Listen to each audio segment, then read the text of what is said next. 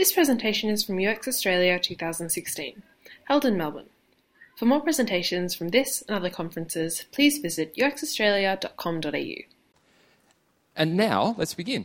It occurred to me the other night, I was talking with a group of 3 people who were here from San Francisco, that I met all of them for the very first time on the same weekend 7 years ago. And that was kind of fun. And our next speaker is one of them. At the time, she was at Cooper in San Francisco. I was there as part of an IXDA thing, and I got to meet her very briefly at the time, but we've since had the opportunity to hang out on a few occasions. So very happy to have her here, and just that little bit of history occurred to me just the other night at opening drinks. So, very happy, and please join me in welcoming Kim Goodwin to the stage.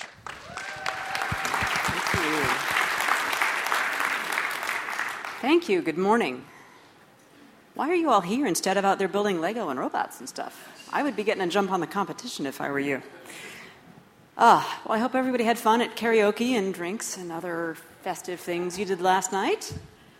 What was the song of the evening at karaoke? Titanium for sure. All right. I'd like to start off with a little story this morning. So, some time ago, I was reading a science fiction story, one of those post-apocalyptic ones where the surface of the earth is a wasteland. Nobody lives there as far as we can tell. And what people are left, that we know of, live underground in a great big concrete bunker that they call the silo. Now, as far as the people in the silo are concerned, they are the whole world. There's nobody else around. There's just however many thousand of them are there. Now, as the story progresses, what you learn is that actually there's more than one silo. And the architects of the silos did that on purpose because they figured if people think the silo is the whole world, they'll be easier to control because they'll have a narrow view. And if they start to develop dangerous ideas, well, it'll be easier for us to contain those in one silo, right? We can sacrifice one silo if all the rest still keep going. Now, cynical creature that I am, as I was reading this, started thinking about another kind of silo that I see a lot of. Yeah, we're easier to control in silos too, aren't we? Unfortunately, the silos we have in organizations make our thinking narrow in the same ways. And when I think about a lot of the worst user experiences I've had, they're actually due to silos. They're due to the space between silos that I think of as UX purgatory. Because it's a space that nobody owns. Well, that team's responsible for the mobile app. We're responsible for this little corner of the website over here. They're responsible for customer service. Well, if you're an actual human being getting passed from team to team, God help you. For example, where I live in California, I'm sort of an old fogey. I have a landline and I have DSL at my house, both of which are provided by AT&T. They come into my house on the same wire. They are connected to the same jack. I pay one bill, so I think of it as one service, right?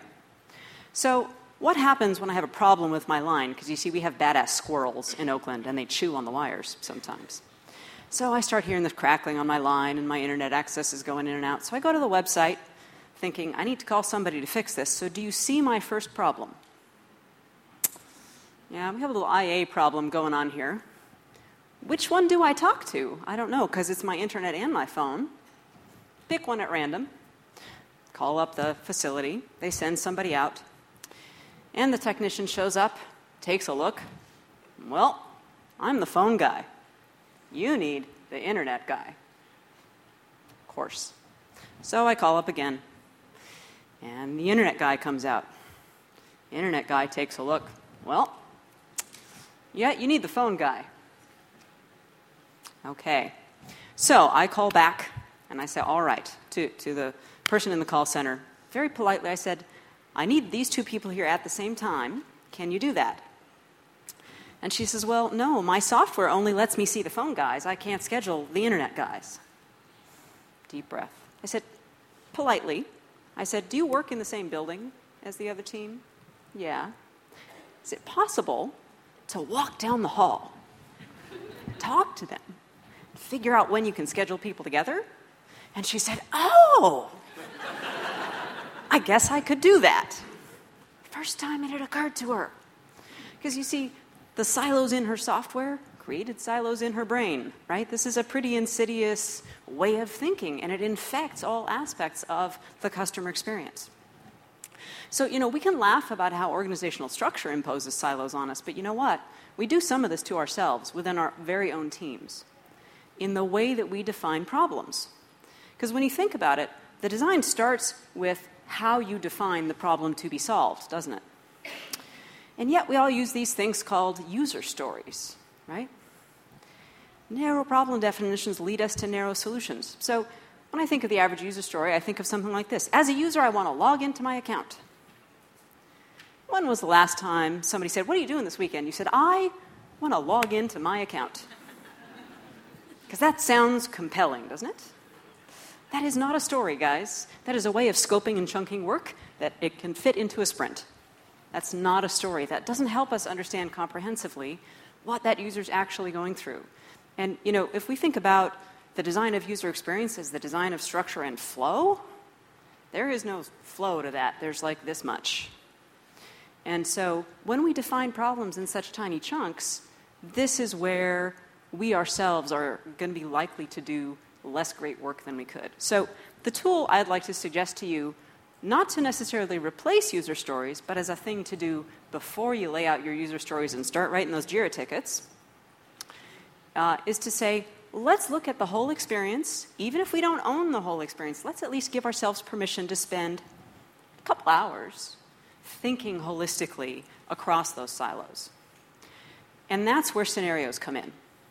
So I hear a lot of people use the term scenario, use case, user story as if they're one and the same. That's kind of like saying that apples and bananas are the same thing. They're all kind of fruits, but they're really not the same. Because a scenario is end-to-end.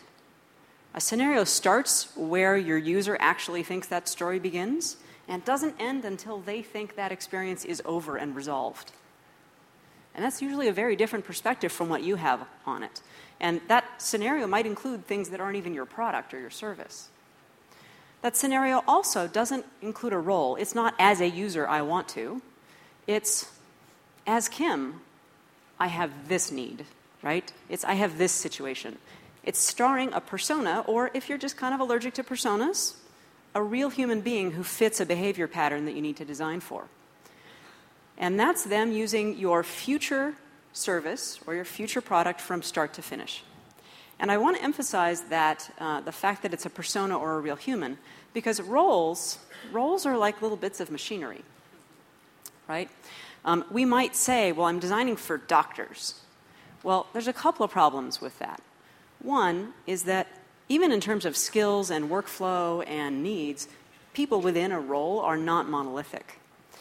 For example, I had a team that was working on software to support knee and hip replacement used by orthopedic surgeons. Pretty darn specialized group of users. And yet we found if they were trained in Europe versus in the United States, they literally started cutting in a different place. They had a different approach to the surgery. So even that narrow role is not monolithic, okay? Think about people traveling on an airplane. Frequent flyers versus people who maybe travel 3 or 4 times in their lives. Yeah, those are really different audiences. And we're human. We bring our skills and our knowledge and our emotions to that situation, right? And if we forget that part, then we're not going to do great design. So how do we do this? Well, one is scenarios actually start with your user research. If you decide I'm just going to, jump in with what I know, you might do all right, but you're much better off if you start the first time you talk to a user and you don't define that conversation narrowly. So instead of saying, hey, we're going to talk to you about how you use our website or how you use this app, we're going to say, let's talk to you about how you deal with this whole part of your life or your job. So let's pretend for a minute that we're my most used airline, United. I'm based in San Francisco, so I always end up on United one way or the other. So let's say we're the website team, and we're tasked with, improving on that experience. Well, we're going to go out and we're going to interview some passengers, And we're going to interview lots of different kinds of passengers. So let's say one of those is Karen. She's a frequent flyer, travels 100,000 or more miles a year. She's really all about avoiding hassle. She wants to maximize her status perks. She's a frequent flyer, so she feels a little bit entitled to being treated well. She wants the upgrade. She wants all those points. And she wants to forget she's on a plane because she spends a lot of time flying. She wants to get work done or at least watch a movie and be as comfortable as she can because it's not like flying is a special experience for her. So if we're doing an interview with somebody like Karen, we're not going to say, tell us about how you use our website. We're going to say, hey, what kinds of trips do you take? Tell us about the kinds of trips you have taken in the past. And as we talk with her, we're going to hear things like, sometimes she takes complicated trips where she's going to multiple cities and has a complex route. Sometimes she takes simple round trips, no big deal.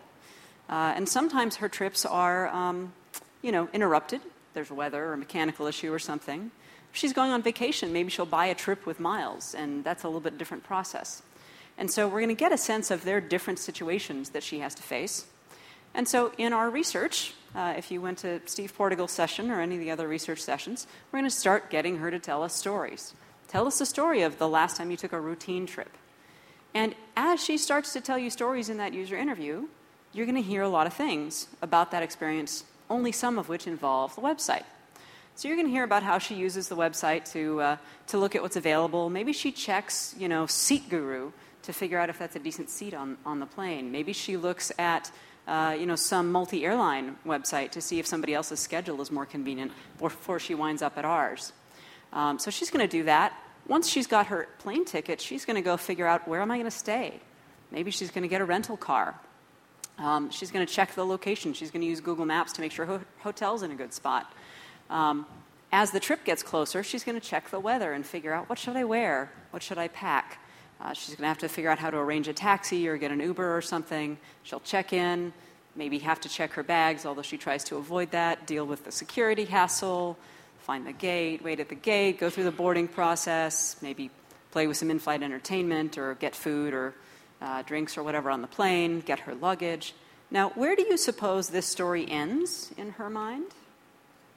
What's the ending of that story? She and her luggage are safely home again, and her expense report is done, right? That's where the story ends for her, which is long after she's done using our website. So we want to have that conversation with her because it's going to give us deeper insight into, for example, where does she have an expectation that's amiss that we could have set in the booking process? So there's a lot of interconnectedness in that experience that we want to resolve. So then we're going to look at what we can fix, okay? Now, I don't have a lot of time to dig into journey mapping, but it's a great tool for this. Good way for a team to diagnose what's actually going on in an experience, right? Lay out what the steps people are taking are, talk about what their expectations and goals are, and talk about how they feel at each step of the process. Because we're going to identify where are their negative feelings, like frustration that things don't work like we think they should, or anxiety that, is my goal going to be met here? I'm not sure if it will. Or where there's just too much work, too much cognitive work, too many passwords or security questions to answer, too much typing to do, whatever that kind of work is. And if we look at where the frustration shows up, that's going to give us clues to where we really need to do a better job of it. And then we can start to brainstorm and think about, all right, what would be an awesome way to do this? And then we can start to tell each other stories about, let's imagine that future. Right? Let's imagine she has this situation. How should it work tomorrow? And we're going to use storytelling as a generative tool because we've all been making up stories since we were this tall. And so we know how to do that. It's not hard. And it's a thing we can do across disciplines, across all of our teams. No design skill required to do that part. But it's not just about fixing what's wrong.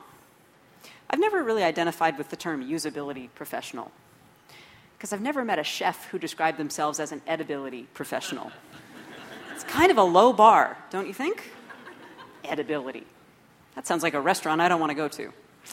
I don't want to use a product that's usable. I want to use a product that is somehow way more compelling than that. So if you want to get people to that point where they think your product or your service is awesome, you've got to do something that's unexpectedly good. You have to exceed their expectations somehow. Now, sometimes that's just plain customer service, right? That's the hotel front desk remembering your name or the barista remembering how you like your coffee. I find that in software, what helps me get to what's unexpectedly good is to imagine that instead of a piece of software, that persona or that user is interacting with another human being. Now, that's not to say we're going to pretend to be human, because when software pretends to be human, it always comes across like an idiot human because it's just never that bright, and that's annoying. But if you think about what would a clever, helpful human do, well, they serve you soup at a restaurant. They don't ask if you want a spoon with that. They just anticipate that need for you. So imagine if our software were smart and got to know you and anticipated reasonable things that you might want. What would that be like? So let's take Karen, our frequent flyer, for example. What would a thoughtful human do to improve her journey? Well, she would say to our thoughtful human, she'd say, I have to go to Seattle on Monday morning. I want to come back Wednesday night. What do you got for me? And then we'd say, all right, I know your preferences, so here's a flight that has premium window seat, because I know you like extra leg room. And I know you hate to check a bag, so this one has good-sized bins. You have a good chance of getting your bag on. She says, all right, that one will work for me. And then our helpful human would go a step further and say, excellent. Because I am the world's best administrative assistant, I'm going to book your hotel at the Hilton, because I know you're a member there and you like it. I'm going to show you a map of that so that you can make sure it's convenient to your business meeting. And if you want a rental car, here's what I'll reserve for you. I've got your credit card on file. It's all good. And if you're good with that, I'll put it on your calendar. Karen says, awesome. I'm good with that. And then time passes, and the flight gets closer. And her human assistant would say, here's what the weather's like in your destination. Here's your boarding pass. And by the way, I know where you live, so do you want a car at your house at 6:30 in the morning? Okay, I'll take care of that for you. So that would be a pretty good experience, right? So let's say she gets there and she says, all right, I've got a bag to check, though. I don't usually do that, but today I have a lot of stuff. No problem. We know who you are. We don't have to make you go check your bag in. We can just give you some sort of permanent identifier. And we know who you are. We'll take care of that. She gets to the airport. She says, I need a meal on the plane. Can you make sure there's something vegetarian for me? Sure, no problem. Taken care of. Now, this is all pretty good. Now, let's imagine she gets on that plane. And, last time she was halfway through a movie when the plane landed. Don't you hate that? The movie's not quite the right length. Well, you were flying just last week. Do you want to finish that movie that you were watching? We know who she is. We know who was in that seat last time.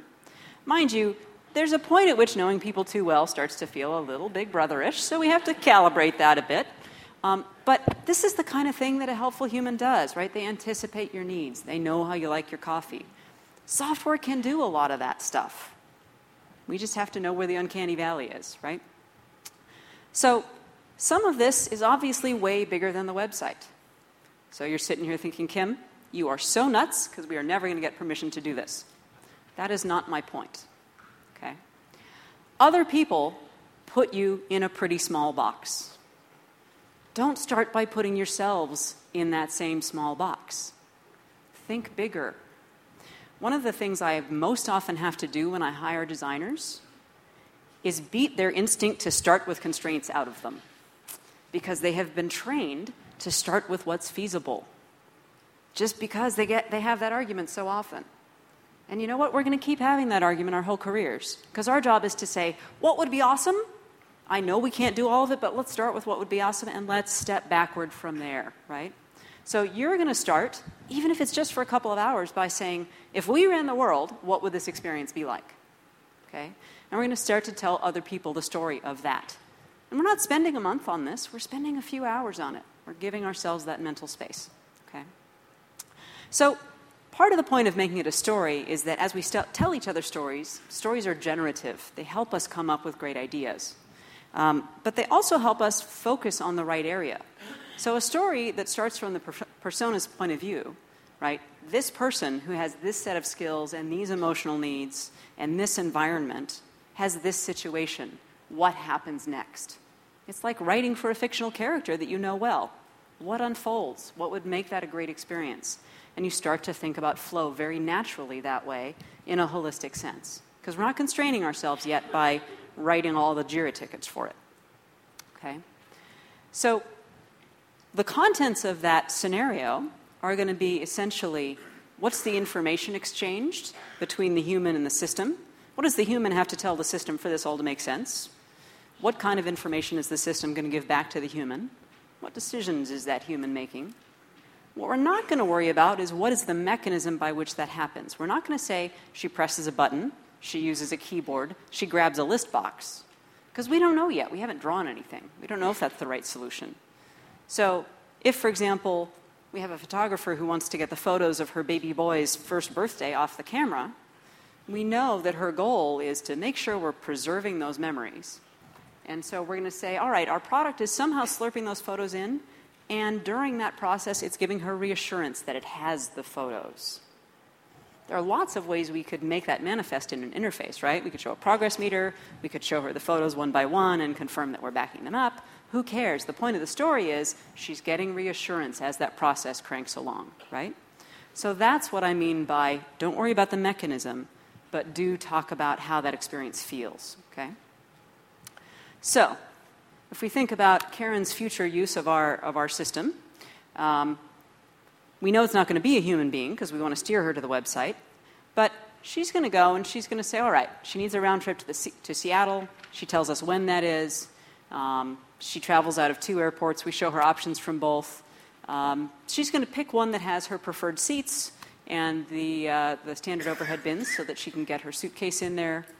And then, once we've got her flight figured out, we're going to say, okay, you haven't left? Here's your preferred hotels. Which one do you want?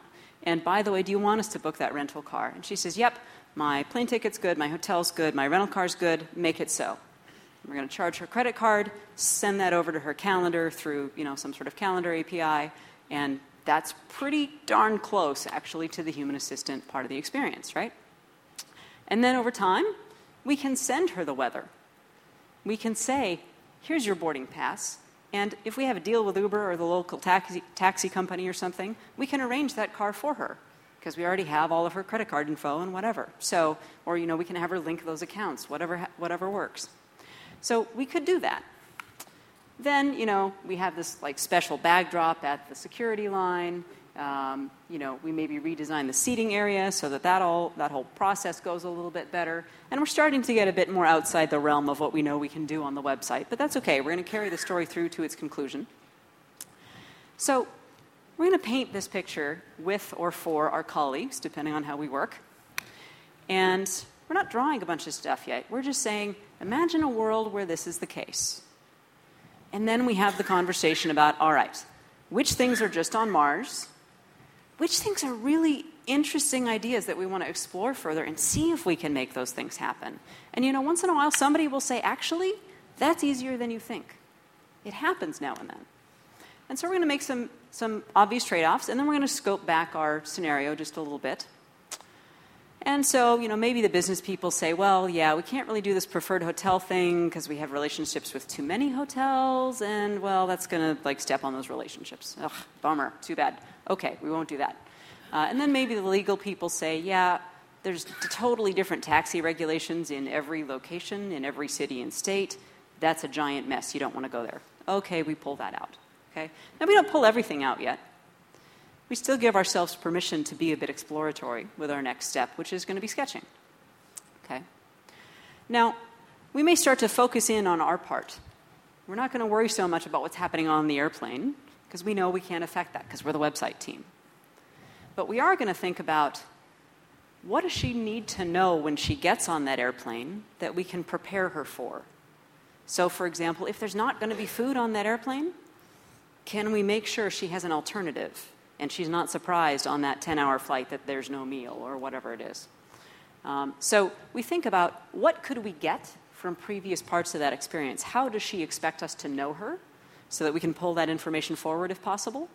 And what does she need to anticipate that we can prepare her for within our little zone? And that's how we start to break down the silos. Okay? So, if we're the email team, for example, we're going to think about, when we send you your boarding pass, what else do you want to know? Do you want to know about the weather? Do you care if there's Wi-Fi on the plane? How many of those questions can we answer for you? Okay. And then we're going to start to sketch our storyboards, right? This is where we're going to start to imagine what that solution looks like. And so a lot of people will go to the whiteboard, start to lay out a screen, and they'll look at navigation as their starting point. And then they'll sort of figure out structure and so on inside the screens from there. I'm actually going to suggest something different for you to try, which is to say, let the story do the layout on the screens and figure out the navigation from there.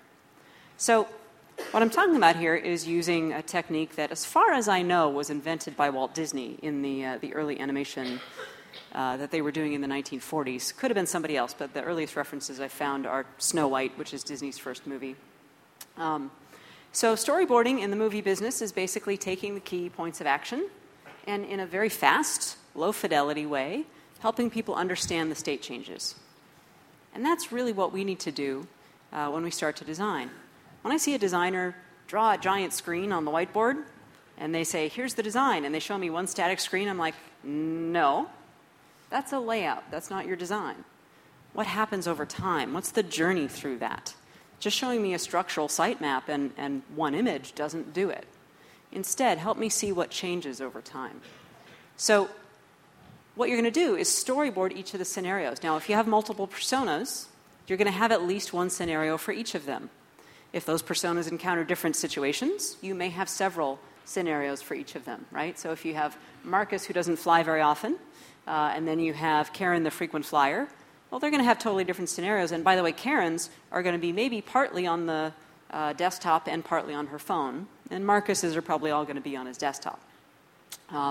So, this starts to help us cross the channels, cross the platforms, because flowing from one to another is actually pretty normal. So in this case, we're going to have, let's say, 6 different scenarios that we want to storyboard out. And when I say storyboard, I don't mean start making wireframes. Don't worry about the words and widgets yet.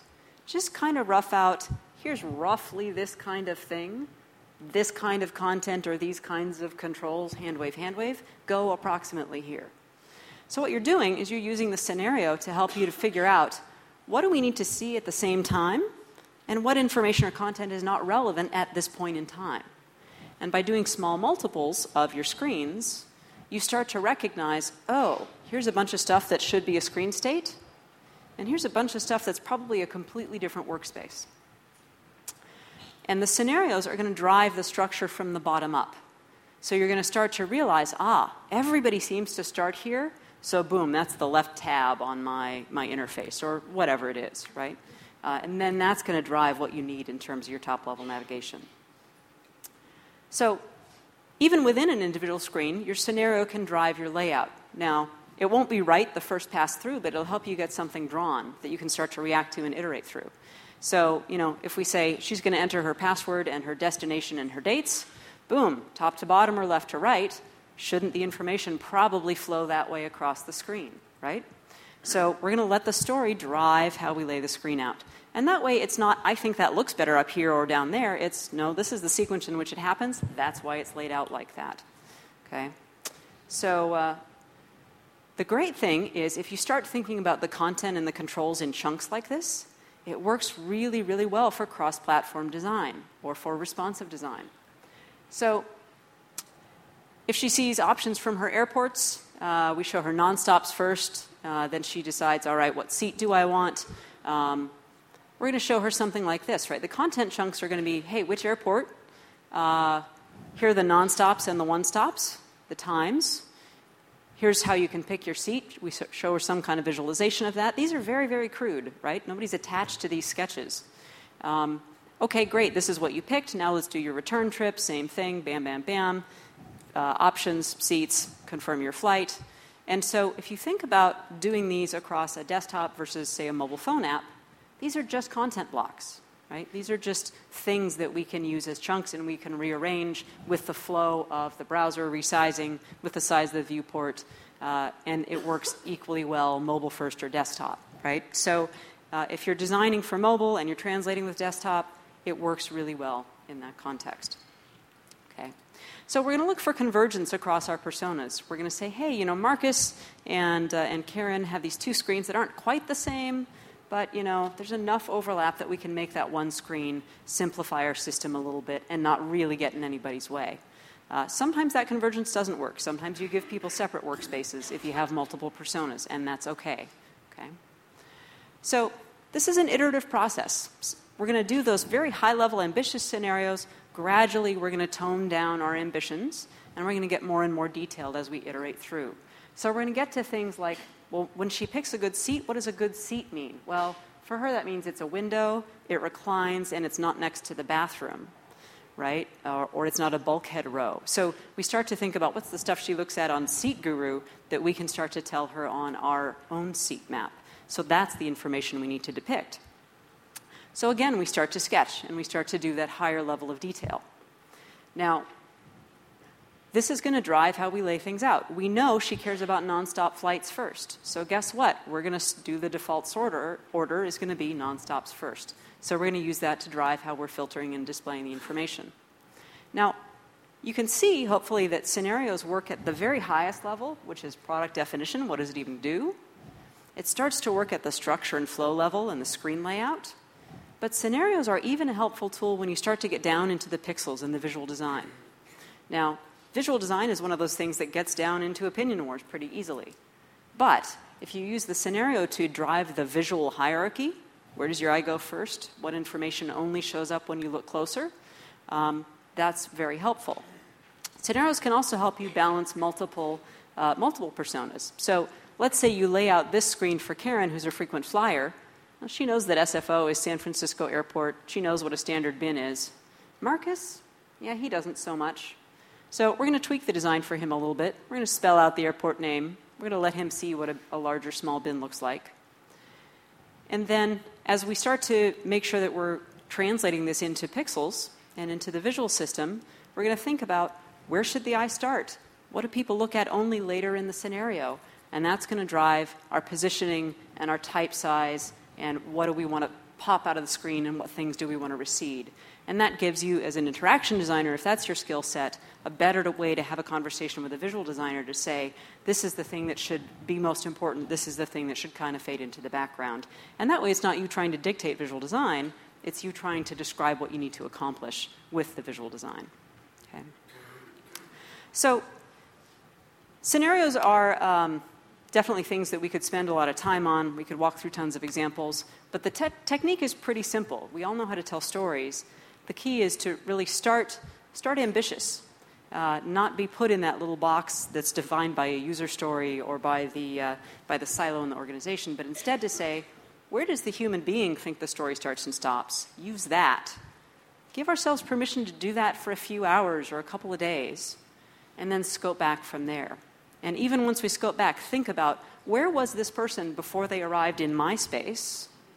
Where are they going next, and how can I better prepare them for that next step? And that's going to help reduce that UX purgatory that happens in between the silos. And thing to remember is storytelling is a powerful tool.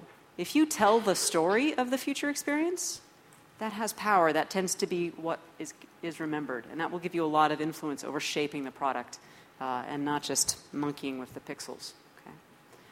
Time for questions? Thanks, Kim. Thank you.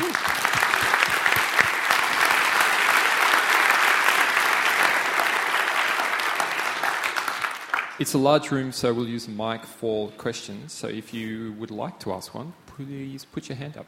Over there. Joe, hang on. Yeah, thanks for that, Kim. I keep encountering this same situation with personas or with, I suppose, actors through a scene. Mm-hmm. And it's often executive assistants representing the executive. Mm-hmm. So much so that even scheduling workshops where I need to speak to the executive mm-hmm. or interviews, the EA would stand in for them. So I got this weird sort of inception thing where I'm talking to someone, but they're representing someone else. Mm-hmm. And I've got to represent that person representing someone else in the mm-hmm. story. Mm-hmm. Is this character that represents someone else an easy... like, I would imagine the person you've got here, the frequent flyer, mm-hmm. she very likely doesn't do this herself. Well, a lot of people in business don't have executive assistants, and so if we imagine that she did, how can we be the executive assistant is kind of what I was trying to convey with that. But certainly in enterprise systems, you do find cases where you have to support the work of people who aren't maybe direct users of something. administrative assistants and executives typically being the example of that. But in most cases, what you have is slightly different tool sets for those people or overlapping tool sets for those people. So if you're designing an email system, for example, a large company, you might have an executive assistant who's actually reading and filtering email. That's fairly old school, actually. There aren't that many people who do that anymore. So I would consider that what's called a secondary persona. I'm going to design for the vast majority of people who read and deal with their own email.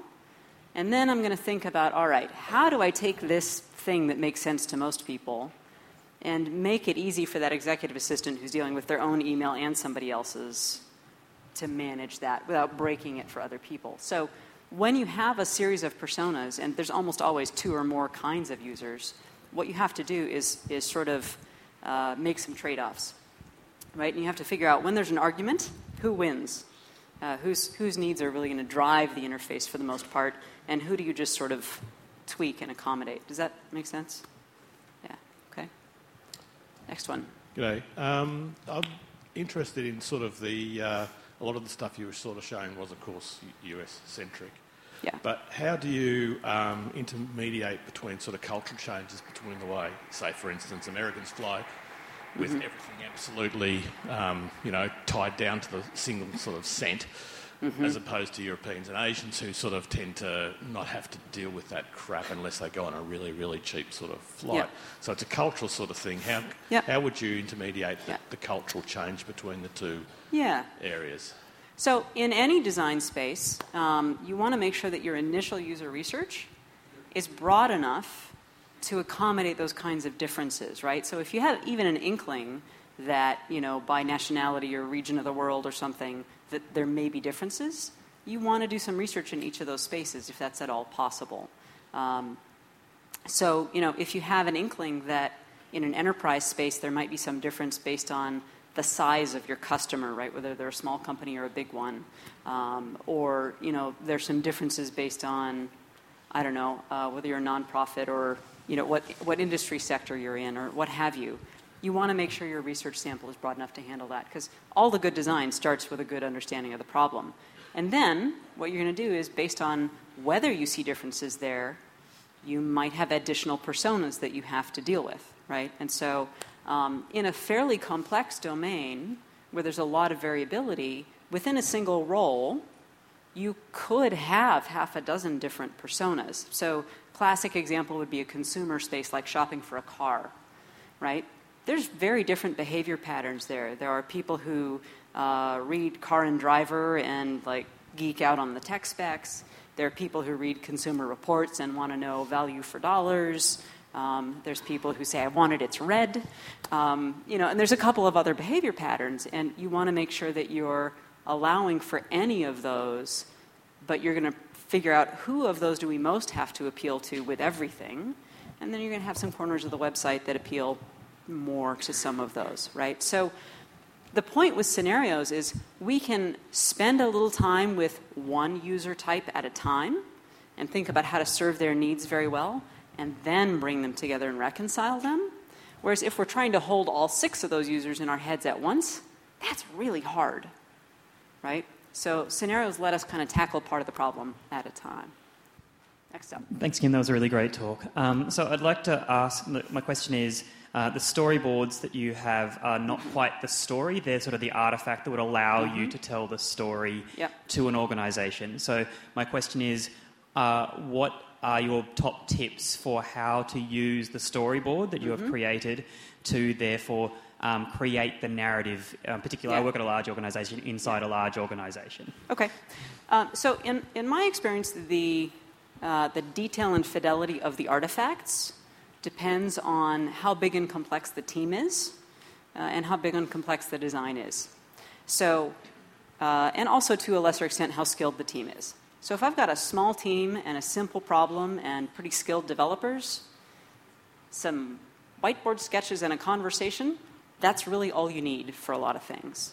If I've got a really complex product with multiple parts and legacy bits and pieces, I've got a big distributed team, I've got less skilled developers, I'm probably going to document those scenarios in writing and have, storyboard frame, text, storyboard frame, text, right? And then maybe I'll even have a section that is this button does this thing, and actually get down to the level of spec. So it's about adapting to where the organization is, how formal you get with it. Sometimes I've even done things where you do a little animated prototype and do some storytelling alongside of it, and that actually is great for sort of selling a future idea. If you want to see a really terrific example of this, go to your favorite search engine and look up Apple Knowledge Navigator. That's a great example of basically a scenario in action. And it's hysterical because it's more than 30 years old, but you will see clunky versions of Siri, WebEx or something like that, FaceTime, the iPad, and yet they still sort of use floppy disks. So, it's a little bit off, but that's a great example of how you can use scenarios to sort of paint future vision and say, here's where we're going in the long term, too. Yeah. Thanks, Kim. Just wondering, do you ever struggle to work out who should be the primary persona, and what do you base that on? Yeah. Yeah. So figuring out who your primary persona is can be tricky. Sometimes it's dead obvious, right? If you're the airlines, your frequent flyers are going to be your primary personas because they're super demanding, and that's where your revenue is, and it would be hard to make a case otherwise there. On the other hand, you want to look at things like what are the trade-offs you're making. So you could make the argument, you could say, yeah, but if we make it easy for all of the infrequent travelers, they won't stand in line and frustrate the frequent travelers, right? So your product is going to take a slightly different drift depending on who your primary persona is. The factors are going to be who represents the biggest part of your audience, sometimes the most lucrative part of your audience. Sometimes it's just kind of a lowest common denominator thing. Sometimes it's about what are the limitations in your product, and is there an audience you really can't serve? So for example, if you have some technical limitation that means you're never really going to satisfy those people, well, you don't want them to be your primary persona. So it's generally going to be a discussion with your stakeholders and say, if we design mostly for this person, we're going to make these trade-offs. If we design mostly for this person, we're going to make those trade-offs. But the key with your stakeholders is always to help them understand we're going to design for all of them to some extent. It's about which of them has to go to a little bit of extra effort to get their needs met versus which one do we optimize for, right? You never want them to feel like you're letting some of those personas drop. Does that make sense? Yeah. So that's all we have time for. All right. Kim. Thank you very much. We hope you enjoyed this presentation from UX Australia 2016. For more presentations from this and other conferences, please visit uxaustralia.com.au.